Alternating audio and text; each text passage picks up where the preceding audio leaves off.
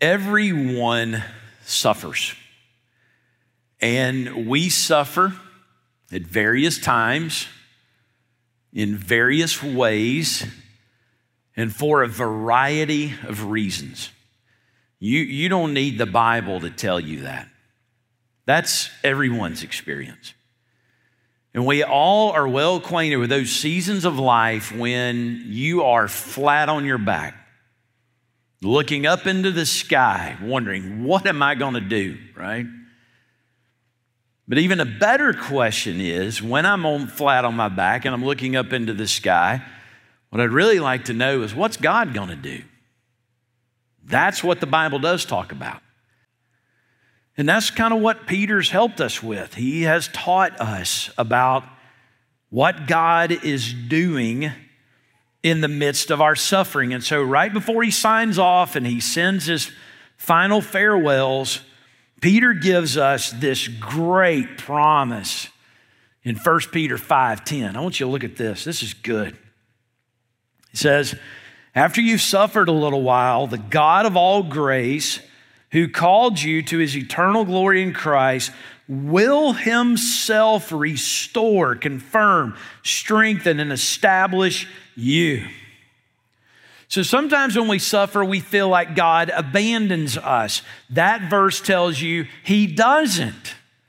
It says that he himself, it tells you that he's highly involved in your suffering. And then he says that he's going to, and he gives us 4 words that I'll address here in a moment, but the object of that activity of God is you, which tells us this. Sometimes God doesn't work on the storm as much as he does the sailor, right? He's not working as much on the situation. That's what we would have God to change the situation. And the Bible addresses that in other passages.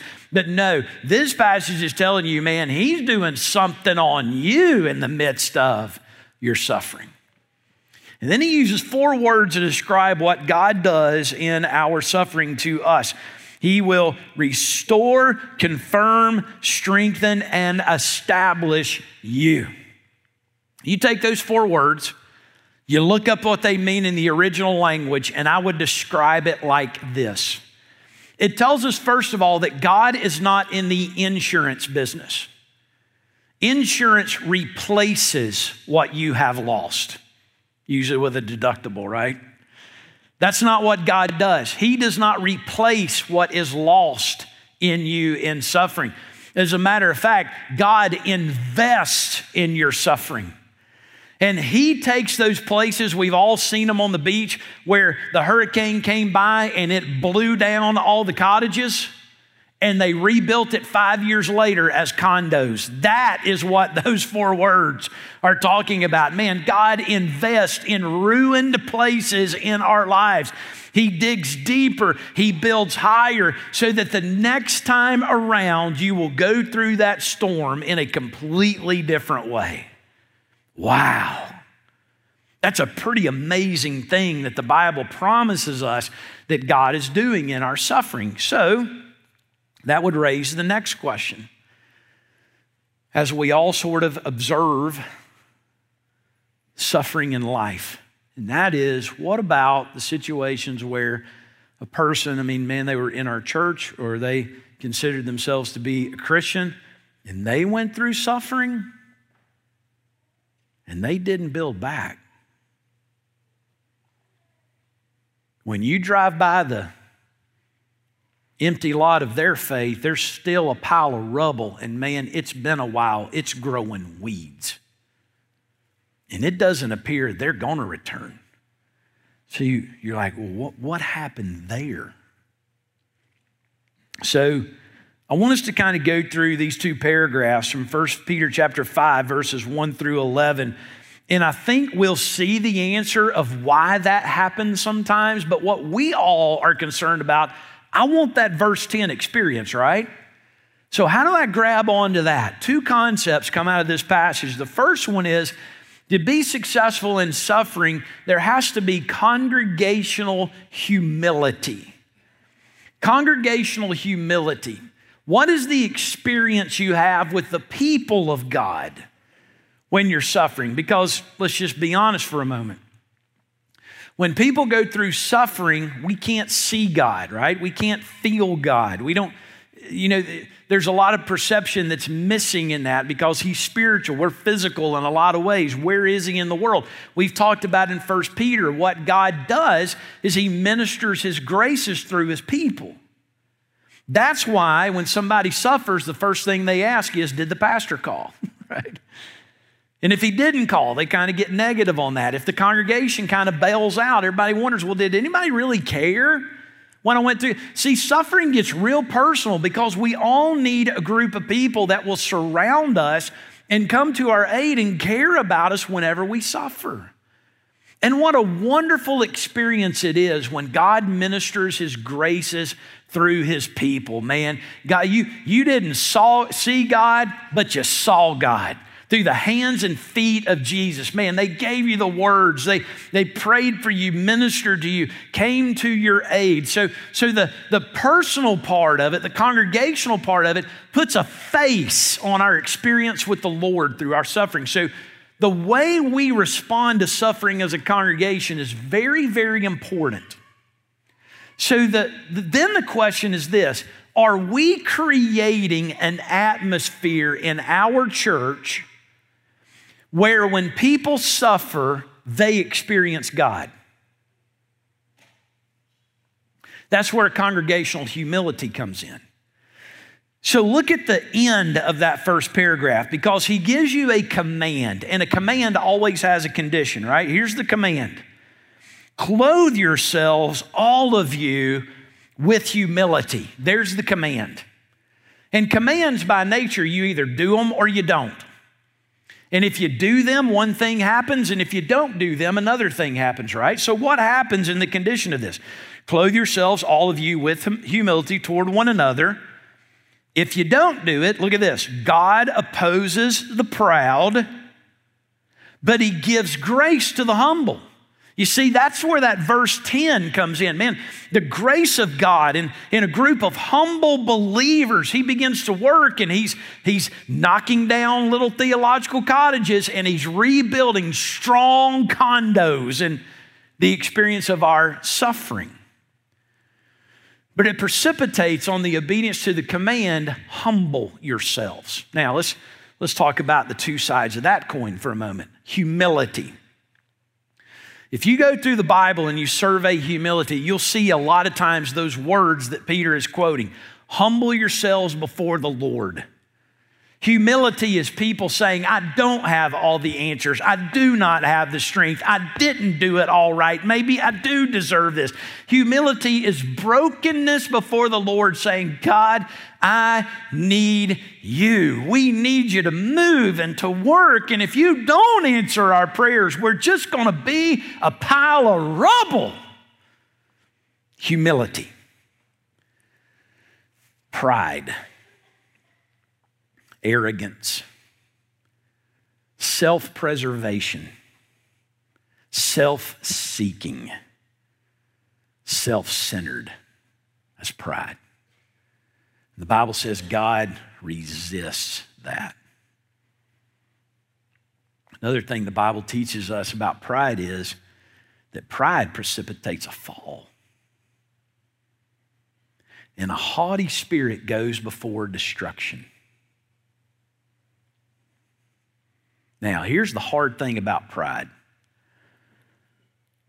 Pride is blinding. It makes you very obtuse, which means you're not very self-aware in your pride, right? Prideful people say things like this. Well, I consider myself to be a very humble man. That's the kind of thing pride will do to you. Pride's like putting a blinder over your eyes and then asking, well, what do you see? You can't see it quite right. But boy, it's dangerous to be prideful. And most people who are prideful, they don't even know it. So Peter says, okay, let's talk about some situations where we may become prideful. And there are two. He says it happens with the elders, he's going to describe in this passage, and with the younger. Now, I'll explain this more in just a moment. But the elder is kind of the leader of the congregation. The younger is pretty much everybody else, okay? So here's kind of how this works. So he speaks first, says, I want to talk to the elders first. And I have credibility to do this because, number one, I am a fellow elder. He says, I exhort, verse 1, the elders among you, as a fellow elder. And the second reason I have credibility is, man, he has seen something amazing. He says, I am a witness of the sufferings of Christ as well as a partaker in the glory that is going to be revealed. Not only is he saying that I can verify that Jesus was crucified, that he rose from the grave, but I think what he's really saying here is this. I saw the ultimate act of humility. That Jesus became obedient, even on the point of death. And something he's going to talk about here in a moment, I also saw in that humility the ultimate act of exaltation. God raised him up in due time. And I can tell you, man, because one, I am you, but boy, I saw how this promise played out in Christ, and I'm telling you, he's reserved a portion of that for you too. So I'm like, okay, Peter, what are you going to tell us about this?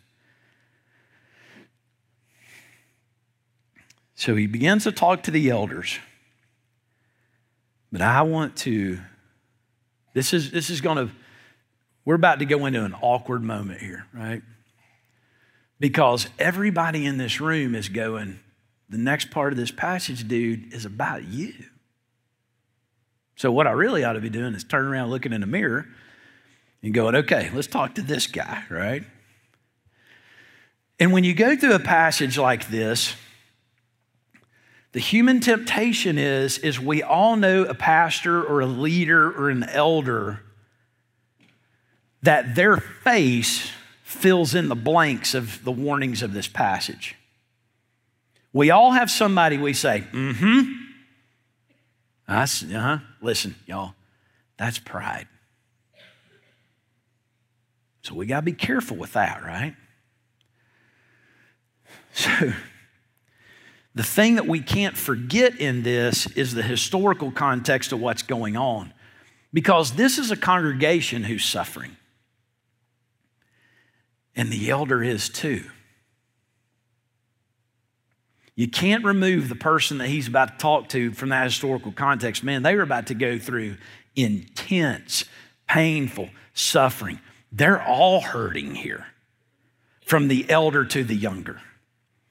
I would describe it kind of like, here's an analogy. So back in the 80s, when I was going to youth camp, we would go to youth camp on the church bus. And some of y'all started smiling because y'all know what church bus is, right? Church bus is the bus that the county didn't want anymore. And after 25 years of driving it, they retired it, and the church bought it for $500. That's church bus, right? Every fluid is leaking, all of them. There's no air conditioner on the church bus. The only thing that got improved is they painted over the yellow and they put the church name on it. That's church bus, y'all, right? And how many of y'all remember these rides back in the 80s, man? Oh, wow. Whew. So there you go to beach camp. And I'm going to tell you, driving through South Georgia and South Alabama, 2 o'clock in the afternoon in June, it's hot, y'all. There's no air on the church bus, right? We all hot. The youth are hot. The pastor is hot. All the chaperones are hot. Everybody's in the same bus and everybody's hot, okay? That's 1 Peter 5. Let's not lose sight of that. They're all suffering. So what is the leadership model that you would employ if you're suffering as a leader and everybody else is suffering as well? How do you lead in a situation like that? Verse 2, shepherd. Shepherd the flock of God that is among you, exercising oversight. That's an interesting model for leadership, because this morning, as I was thinking about this idea of shepherding, I went on Amazon and I pulled up the best-selling leadership books of 2022 and 2023. From good to great. That one's been out a while. I've got it and I've read it. A lot of you read that. Good to great, right? Is he supposed to, in the suffering, take things from good to great? The 1 Minute Manager, I think that one's been out for like 30 years, but how do you manage your time and you got a lot going on, man. How do you do all that? What about, I like this one, the magic of thinking big. When you're hot on that bus, do you just think big? 6 mindsets of CEO excellence. Listen, elder, when you're suffering, man, just be an excellent CEO. No, that's not the one he gave him. Be a coach. There was a book about coaching. Then the next book was about delegation. Then the next book was about leadership from Navy SEALs. Just go to war, baby. I don't know. Strategy. But we've also heard that culture eats strategy for breakfast. You see, the world is full of leadership models. But the one the Bible gives the elder at all times, but especially in a time of suffering, is shepherd them, man. Shepherd them.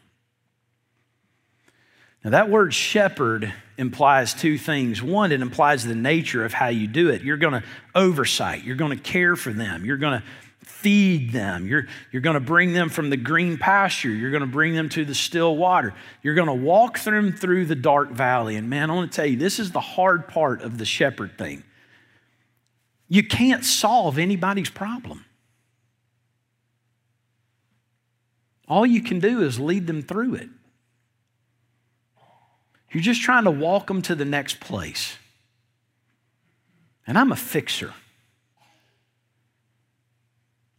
The oversight, man, just listen.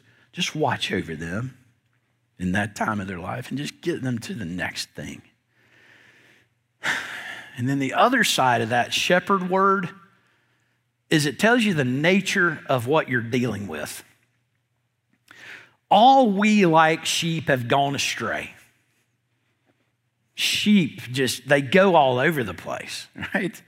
And at any given time, in any given situation, there's going to be some going astray. Dude, you're over here by the still water. There's plenty to drink here, and you turn around, and 3 of them fell in down there in the current. Man, they can't swim, and so you go running over there and pull them out of the water.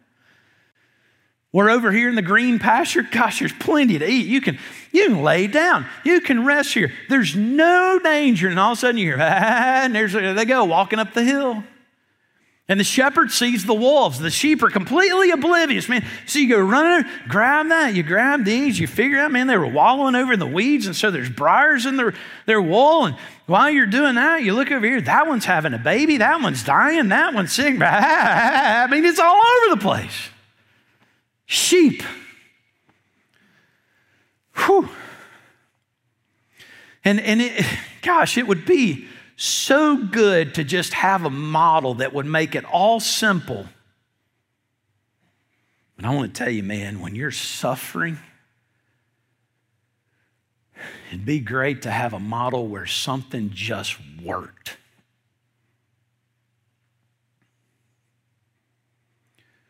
So I think sometimes when we read this passage, we think of this elder as becoming arrogant. And that's part of that pride word, but I don't think it's always arrogance, because I want to tell you, as a fellow elder, discouragement can make you prideful too. So can self-preservation. Am I going to survive this? I got to do. So all of a sudden, here comes the pride where it starts slipping in.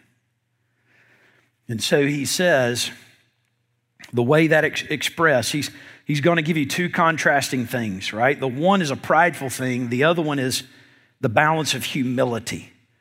Verse 4, not under compulsion. Compulsion is just a job.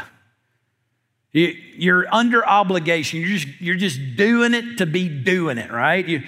It's just a job to you. Here's the humble side of it, man. Willingly.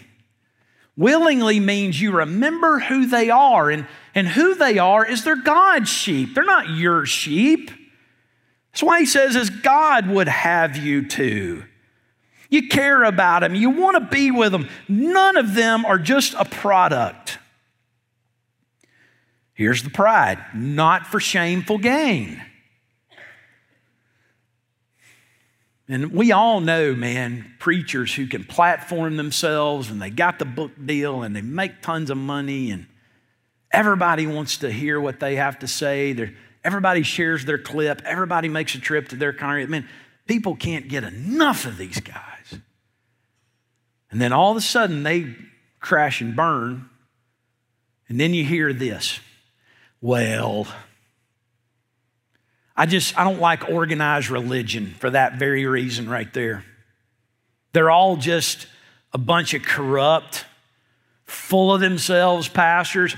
And what we really need to do is just get back to the New Testament church and stop all this big business of organized religion. Just get back to the way it was. Here's my question to you. What do you think that is? Rick Warren didn't write 1 Peter, y'all. This is not the follow-up to purpose-driven church. This was happening day one. These guys don't have book deals. They don't have private jets. They're not fat cats that are walking around at a convention with all these people in three-piece suits, follow them around like little toys. But at the same place, he still looks at them and says, not for shameful gain. They're probably not even being paid. But I'm going to tell you, under discouragement, man, you can go into self-preservation mode of wondering, what is in it for me? This is going to destroy me. Self-preservation, self-protection. There's the pride of it all. Karen Jobes, in her commentary on this, describes it kind of like this. He says, man, this is the embryonic church. These people in their suffering, they're probably going from one place to another. And when you talk about elders and youngers, you're not talking about a crowd like this. You're talking about probably 5 or 6 people that have gathered together on just trying to get from point A to point B. And basically what an elder is at this point is the most spiritually mature person in the group.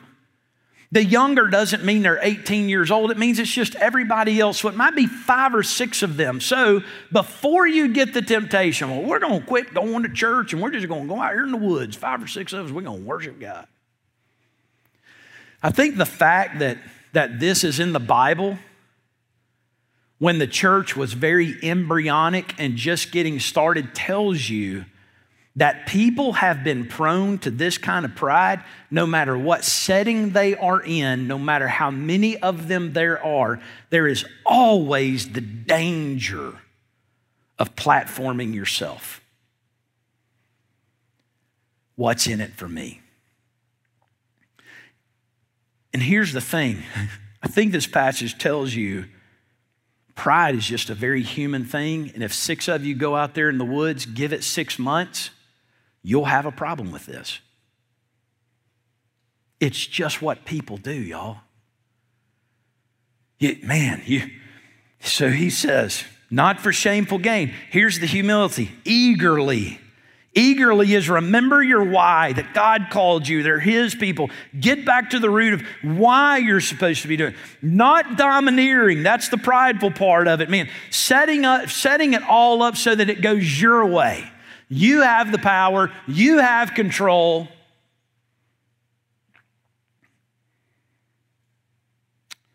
The humble side is, but be examples to the flock.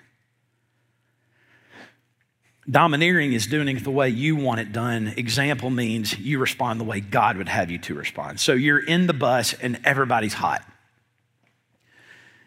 And what a lot of people don't realize until adulthood is, the youth leaders and the pastors want to be just as whiny about the heat as all the kids are. That's what they want to say everything because everybody's hot. But you're the leader, man, so you need to be an example, right? But human pride arose. So there's always this wrestling in the whole thing when everybody is hot.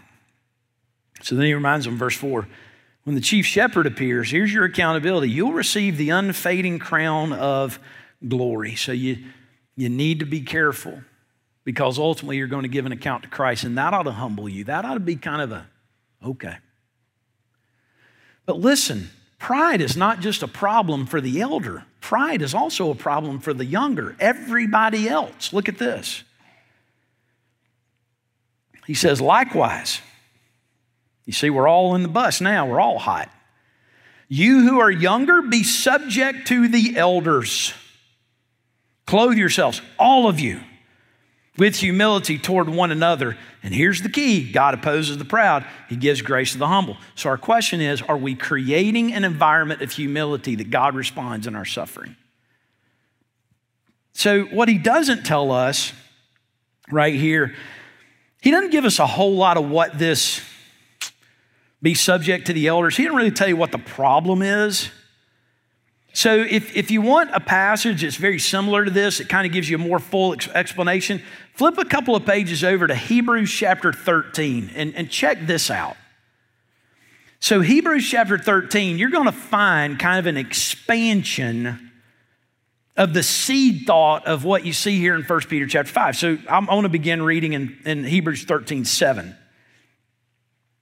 He says, remember your leaders who spoke to you the word of God, consider the outcome of their way of life and imitate their faith. And then he gives you this great thing about Jesus being the high. It's just a beautiful passage right there.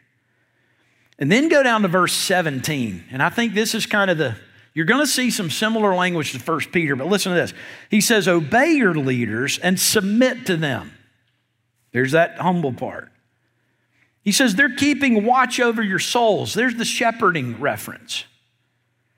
As those who will have to give an account. There's the idea of the chief shepherd who's going to appear. He says, let them do this with joy and not groaning, for that would be of no advantage to you. And I think that passage is so insightful for this reason. I think a lot of people miss this. The pastor affects the congregation. But don't miss this, y'all. The congregation also affects the pastor. And if I could kind of pull the curtain back on some things for a moment of how, remember what I said, man, this pride and all this stuff, man, if it was an expression, it was a problem in the embryonic church, it just expresses itself in different ways. Listen, where a congregation and a pastor can become pridefully toxic and they just feed one another. And I think there's a lot of different ways that it expresses itself. Here's one that I see real prevalent in our day and age. You do have, I talked about the pastors who platform themselves and they've got all this kind of stuff, man, and boy, they're preaching some really slick stuff. And it's just, wow. And let me tell you what a lot of is going on amongst pastors. There's a lot of pastors that go on that Amazon book list. And they're finding these books because you know why? This stuff works in the world. It gets results. Think big. Culture eats strategy for breakfast.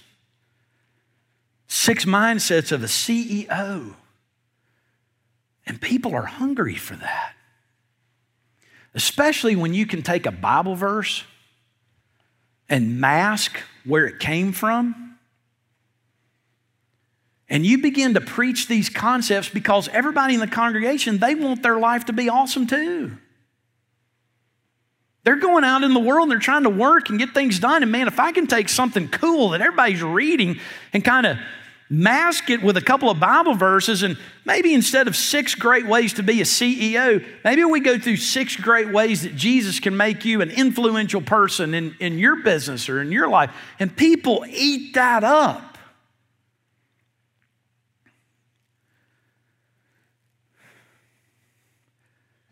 And the church is becoming, in pride, this toxic personality cult. The pastor is platforming themselves, but listen to me. The congregation has some culpability in this because as a congregation, all we're doing is picking our favorite personalities. And if you don't like what they say at one church, well, bless God, I'll just go down here to another because that guy is, man, that's some good stuff. That's a good band. Woo! Like that worship leader. And all the while, as the pastors platform themselves and the congregation picks out their favorite personality, and you say, Brian, come on, man. Hey, listen, 1 Timothy 4, he said, in the last days, perilous times will come. 2 Timothy 4, he said, one of the ways that'll happen is inside the church, they'll heap for themselves teachers having itching ears. You just pick the person you want to hear because they're talking your stuff. And when all of a sudden we get caught up in this success cult of personality that the church is becoming, listen to me, everybody suffers at various times for various reasons in a variety of ways. And when you get T-boned, bam, by suffering, all of a sudden, if you've built the whole cult on pride, you turn around and you realize that we're drunk on heresy. We're not living in reality. And the God that didn't help me have a good day, what are you doing? There's no humility in that. That's why there's still an empty lot full of rubble when the storm came. So you got to have congregational humility, man, a group of people who are not trying to pick a personality, but man, they really want to move with the Holy Spirit of God. And if you have a group of people that if you don't say this or you do say that or you don't preach this or you didn't go through that, but they don't go just find the person who does. You see, we all have to clothe ourselves with humility. And if we do that, God gives grace to the humble. If we don't, we're drunk on pride. And we're disillusioned about what's really happening. So the second thing you got to have is theological sobriety. And here's where he kind of brings it home. Listen, when you suffer, what's happening? Here it comes. You ready for this? Humble yourselves. Look at how many times he emphasizes this. Therefore, under the mighty hand of God. We're not looking for a preacher or personality, man. We're looking for God here.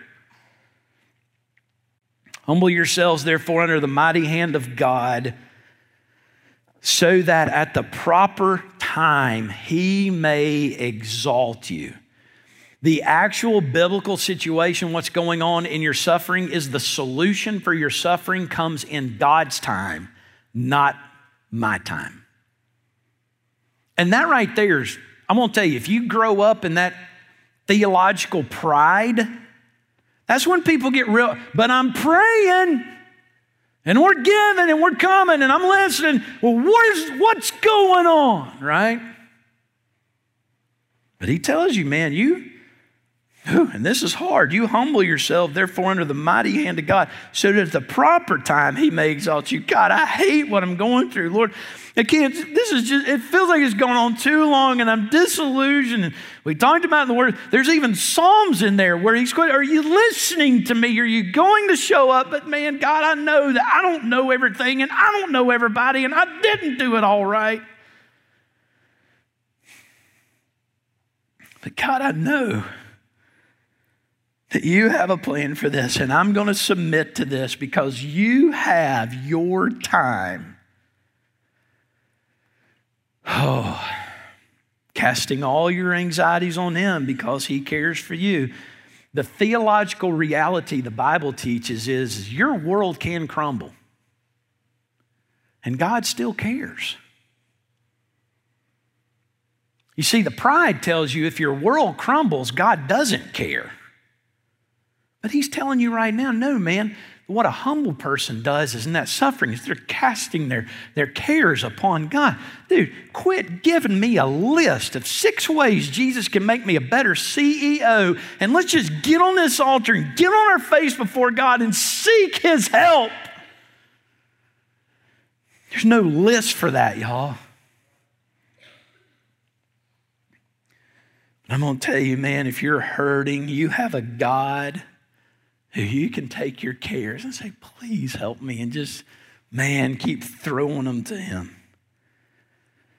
Be sober-minded. Be watchful. Your adversary, the devil, prowls around like a roaring lion seeking someone to devour. Resist him, firm in your faith, knowing the same kinds of suffering are being experienced by your brotherhood throughout the world. So there we are going before God saying, what's the deal? That preacher told me that if I did all this stuff, that my life was going to be great. That I was going to make a comeback, that everything was going to work out for me, what's going on? And he's looking at you saying, read the Bible. You're being hunted. And the enemy's evil. That word devour it's a big, bloody, meaty, broken mess.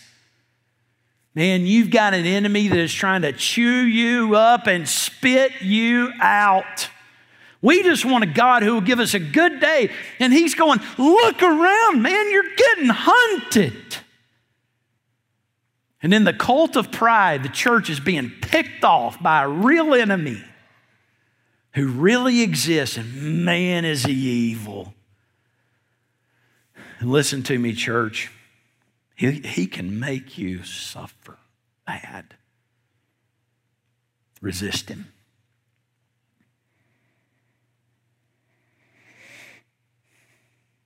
He said the same suffering is being experienced by your brotherhood throughout the world. You're not the first one to suffer. You're not the only one to suffer. You're not the last one to suffer. It's going on all over the place. We need a little theological sobriety, y'all. The American church is drunk on prosperity. Look what's going on around the world, and you'll see what the devil does, man. And those people, boy, they go after God. He's the only hope they got.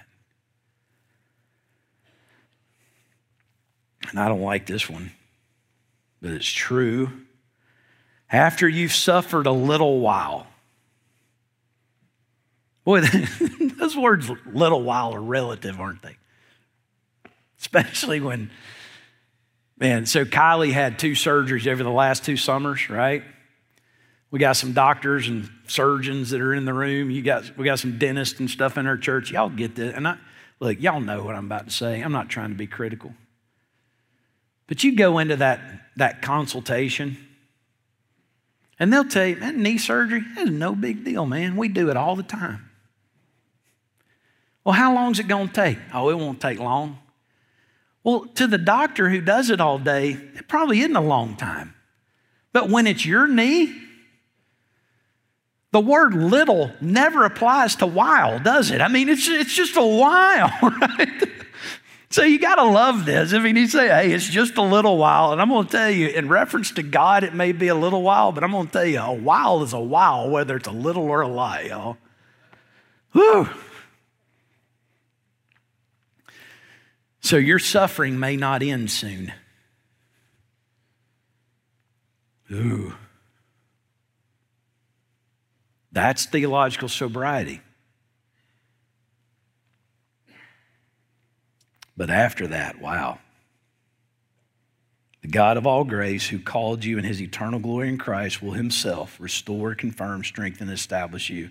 And to him be dominion, which means he's always in charge. He always will be, and he is right now, even in your suffering. Forever and ever, amen. He never surrenders control. Wow. God is present, he's powerful, and his promises will prevail. He is an ever-present help in time of trouble. He didn't abandon you. He's right there.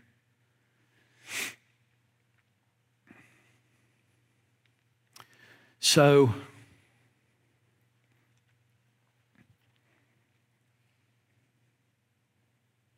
he says the chief shepherd is going to appear. And after that, you'll receive the unfading crown of glory. 1:4. So we're all going to suffer, right? And we're all going to stand before Jesus.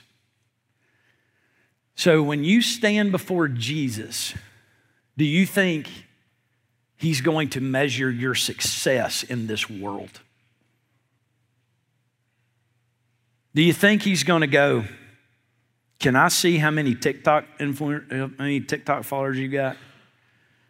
You got any viral videos? Yep, as a matter of fact, I do, Jesus.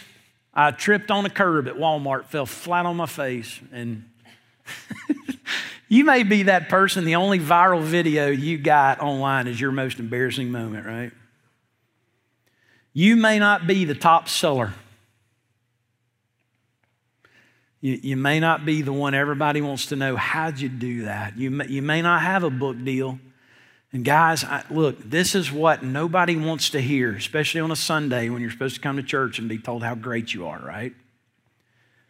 But very few of us are ever going to succeed. And if we do, it won't last long. That's the truth. So I praise God that I won't stand before Jesus and he go, do you have a building in New York City named after you? Nope. So let me ask you this. If they never name a street after you, you never become that important in this world. When you stand before Jesus and you don't have 1 million followers, my question to you is, what have you lost? Nothing. Because he doesn't care. Now, let's flip this over. You may not have succeeded in this world, but what is at stake in your suffering?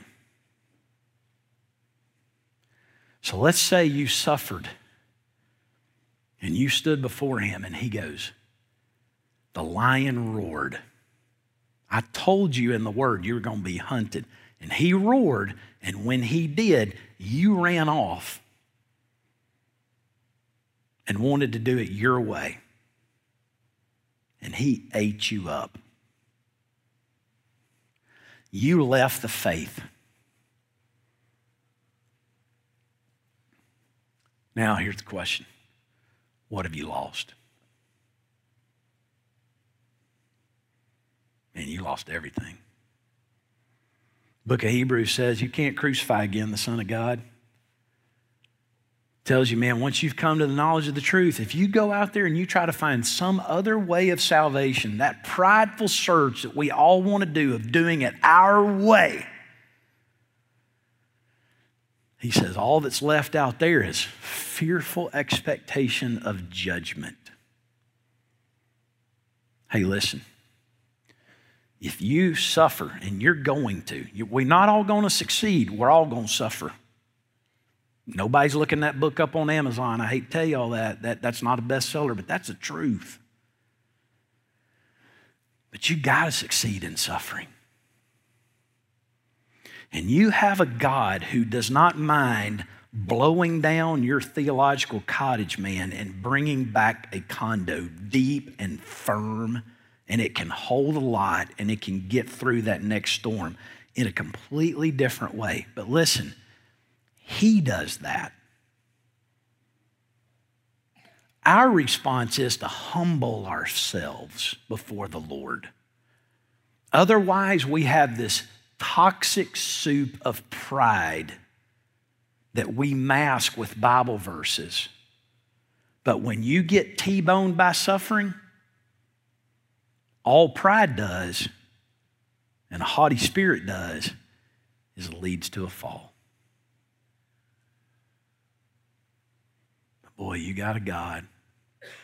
If you'll humble yourselves, man, he gives grace. And he himself will get involved in your suffering. And in a little while, boy, he does an amazing thing in that. He doesn't just replace you, he invests in your suffering. So I want to ask you to bow your head and close your eyes with me for just a moment.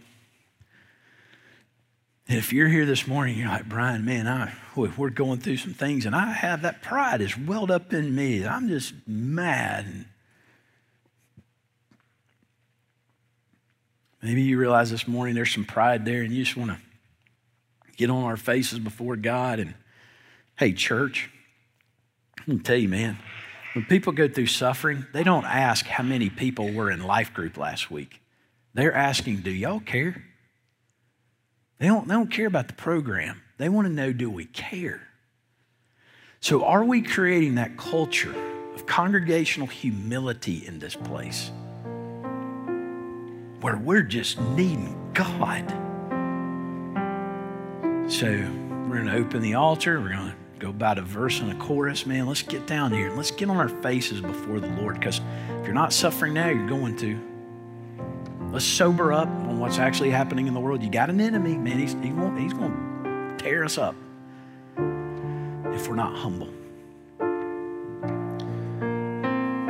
There's going to be some people who just stand down here. If you don't know Christ as your Savior, you come and grab one of them. They'll take the Word of God. They'll show you how to be saved. But the rest of us, man, I want to pray over. I want to end the service this morning praying together on our faces before God. Whether you've been here 1 week or 15 years, it doesn't matter. Let's go before God and pray through 1 Peter 5 before we leave here today. I think we all need this. So Heavenly Father, God, we come before you realizing you are involved in working in our suffering, and we thank you for that. We do grow impatient. It is hot on the bus.